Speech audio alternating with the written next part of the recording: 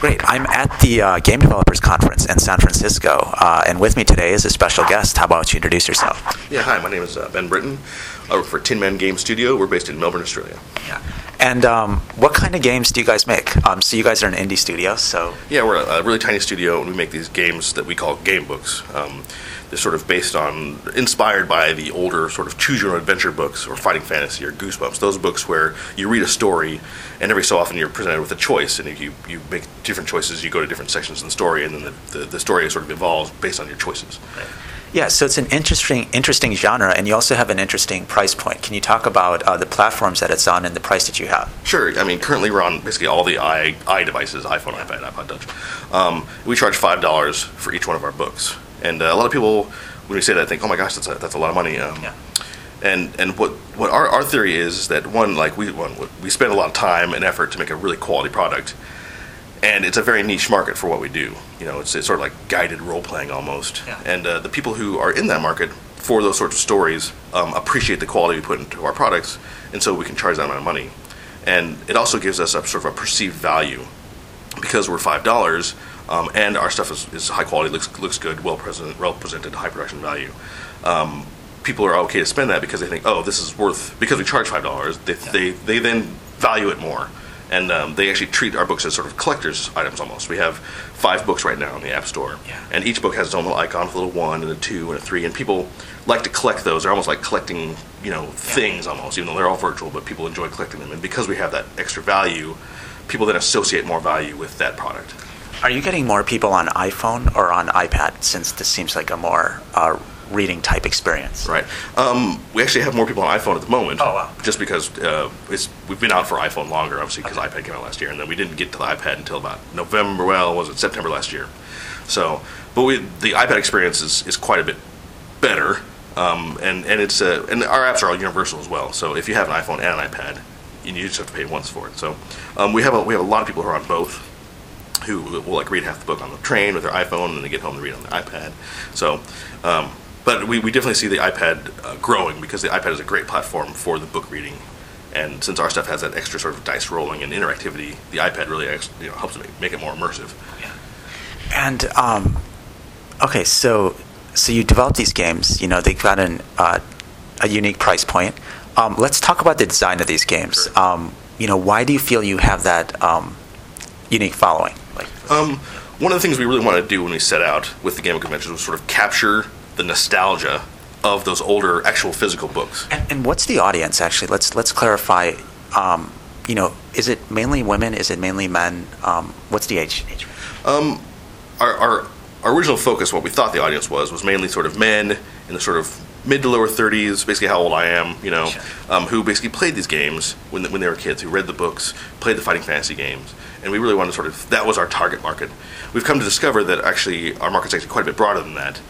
For the most part, for these games, because they're sort of fantasy books, anybody who's sort of into tabletop role-playing, be it male, female, usually sort of teens and up, really enjoy it. So if they like sort of tabletop role-playing games, or that sort of role-playing genre, then they tend to like these books. Okay. And how do you go about designing one of these books? And And are you using any special tools? Because you can focus. You want to focus on the role play rather than the technology. So how do you? Yeah, I mean, our focus is mostly on the narrative, make sure that the story, the adventure, is worthwhile for the readers. And we actually have some internal tools that we've created that help build these sort of non-linear branching stories for the authors, so the authors can use our tools to make it easier for them to write the stories and keep track of everything. But the basic design of the books was sort of trying to, like I said, inspired by the old actual books. So we have like the pages, and you get the page flipping noise, and we have like the artwork we have is all hand drawn to capture that old hand drawn style, and tends to be black and white hand drawn, and each sort of book has a different look and feel to it. So the book we just released, Catacombs of the Undercity, has sort of this green, sort of dirty, musty, sort of eerie feel to the book, and all the music and the colors and everything sort of mixes together to make that feel. So whereas some of our older books, like our first book, Assassin in Orlandes, had this sort of Spanish feel to it, and sort of the colors are all sort of warmer and yellows and reds and warm colors. So we try to each book has its own sort of, the story itself as well as the setting has its own feel, and we sort of try to figure out what what color schemes and what art styles and what music fits that feel, and then we try to get all that into the app. And how do you determine whether a narrative is fun? Are you doing play testing? Are you having people read this stuff? Do you have a light version where people can kind of try it out and there's a cliffhanger and then they have to actually click a button to purchase to get to the next step? Well, that's actually a really good idea. We actually are looking at expanding more into those sort of like freemium, 100 sections for free kind of thing. Currently, they're all, you buy it, you read it. And the way we sort of decide if they're good or not is like we have a bunch of writers who either bring stuff to us or we go to them and say, hey, write us a story, and then they do, and then we basically just sit down and read it. And because we're basically the core of our target market, if we like it, then we publish it. How long does it take to make one of these books then, since you have writers and other people working? From start to finish, it can take anywhere from 3 months to a year, really, depending on how. I mean, that's like from start, like from like pitch to writing the book to getting the artwork and everything. For us, since we outsource a lot of we get the writers and artists out. So once we have the sort of the first draft of the book and all the artwork in house, it takes us usually about 4 weeks to get the book out. And to find these writers, do you just go online and go to some of these popular writing sites? That's exactly what we did. Originally, Neil, who founded the company, had the idea for this, and that's what he did. He went to some of these sites that have these sort of online. There's like amazing little creative areas out there who have their own little contests and they're doing interactive fiction. And he basically said, hey, we want to try this thing. If anyone's interested, let us know. And he got a bunch of responses, and he picked the 5 that he thought were the best, and those became our first 6 books, and then he wrote one of those. So those first 5 that came in, plus the one he wrote, were our first 6 books. So, there's a lot of reading in your book. How are you going to reconcile that with what it seems like the mass market wants? It's just like pure, quick entertainment. Do you feel that, are you just going to focus on a niche, or are you going to try to figure out ways to make it more mainstream? You mentioned the freemium model. Are there ways that you're going to try to take this experience or this narrative and make it more accessible? Definitely. I mean, we're definitely focusing on that sort of that augmented book. That's what we're focused on, because I think for us the story is the most important thing, and getting the story across to people the quickest way is through reading, obviously, with the choices. And we have extra stuff with the dice rolling going on. We're not really looking to go to like the adventure games or like proper role playing games with 3D stabby and the shoot in the face and stuff. Mostly just because there's plenty of that. If you're into that kind of game, you got lots of choices. But if you're into sort of this more very narrative heavy, then there's not very many choices, and we want to try to really scratch that itch in the market.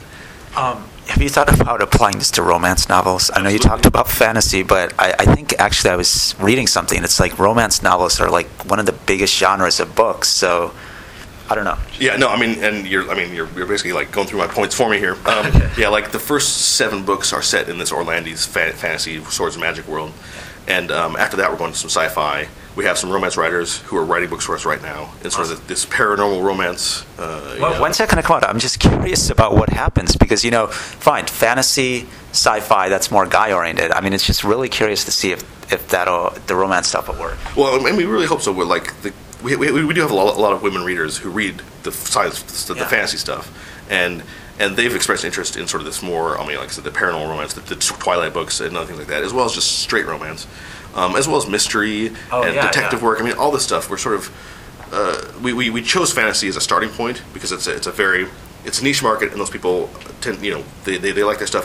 I shouldn't say it's easy to break into, but it's a known quantity, especially for us who are fantasy nerds. So breaking into these other markets is a little frightening for us, but we think it's going to be really great because our goal is really just to find a way to take our readers on an adventure.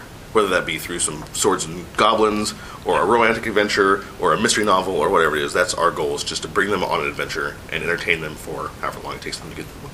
Now, what about other developers who say, okay, if you want to take them on an adventure, make an adventure game?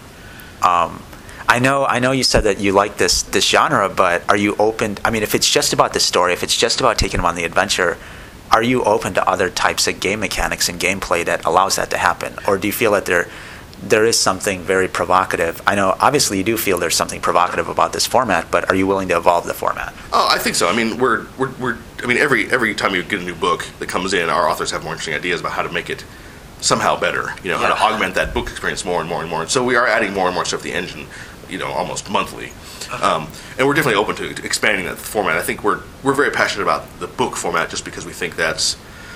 It puts the story above the game mechanic. If that makes sense, and And while that's not necessarily, you don't necessarily have to put the story first to have a good game. I mean, there's lots of games I enjoy where it's mostly just running around. The story is secondary or tertiary. But we really want to focus on that story. For us, the story is the most important thing. And so, of all the as we evolve the gamebook engine and add more interactive features and game mechanics and stuff, we just we never want to get away from having story being the most primary goal, as it were. Okay. And any other than suggestions for other developers who are looking to do an experimental type of book like game? What do they have to keep in mind? I mean, not to say they're going to compete with you, but what do you have to keep in mind? I know what's interesting is that you said story above game, right? Which is very different than what other games are about. So what else do they have to keep in mind? Well, I mean, definitely. You just need to sort of figure out where along the spectrum of story versus game you fall. I mean, for books, for us, it's about having a quality, like having the story be compelling, and especially since our books are branching, is having each branch be compelling as well.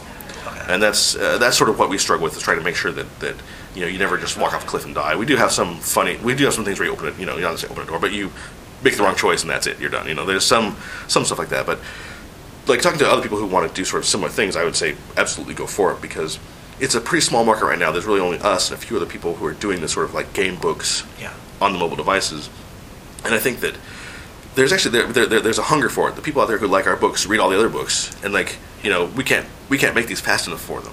Yeah. Are you thinking about also adding mini games to the book? So you have your text, but then there's certain situations where you do an adventure or match 3 or whatever else, or is that just really going to mess up the whole feel of it? We've talked about that, and I think we would add it if it made sense with the narrative. Like it couldn't just be like a throw in, like, oh, and now you have to do whatever. Like if it made sense, like you had to pick a lock or something. Okay, yeah. And if it really made sense in the narrative, we might look at that. I think we're not trying to avoid that necessarily, but we're just, like I said earlier, we're just trying to focus on what mechanics make sure that the story comes first. And if we have like a match 3 or some sort of mini game that makes a lot of sense within the narrative, we would definitely look at adding that.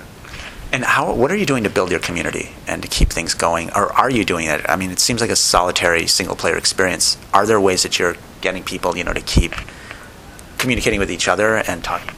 Like most indies, we're sort of learning this whole marketing thing, So mostly our biggest things are like Twitter, forums, our blog. We post a lot of blog stuff, and we try really hard to basically talk directly to our sort of readers. Like if they tweet to us and say, hey, blah blah blah, can you help me out, whatever, we'll literally like talk right back to them. If you read the book and get stuck or find something interesting and you send us an email, we will reply right back to you. Like there's only 2 of us in the company, and we're very responsive to our people. So, and we try to be active on the forums and try to do all this sort of guerrilla marketing that you do as an indie, but yeah, that's probably, marketing is probably our weakest suit, and we're trying really hard to sort of like get more of that stuff out, try to figure out more of that. And we're trying to add more things like Game Center, Open Faint, so that people can see like, oh, I saw that John did this thing and got that achievement or whatever.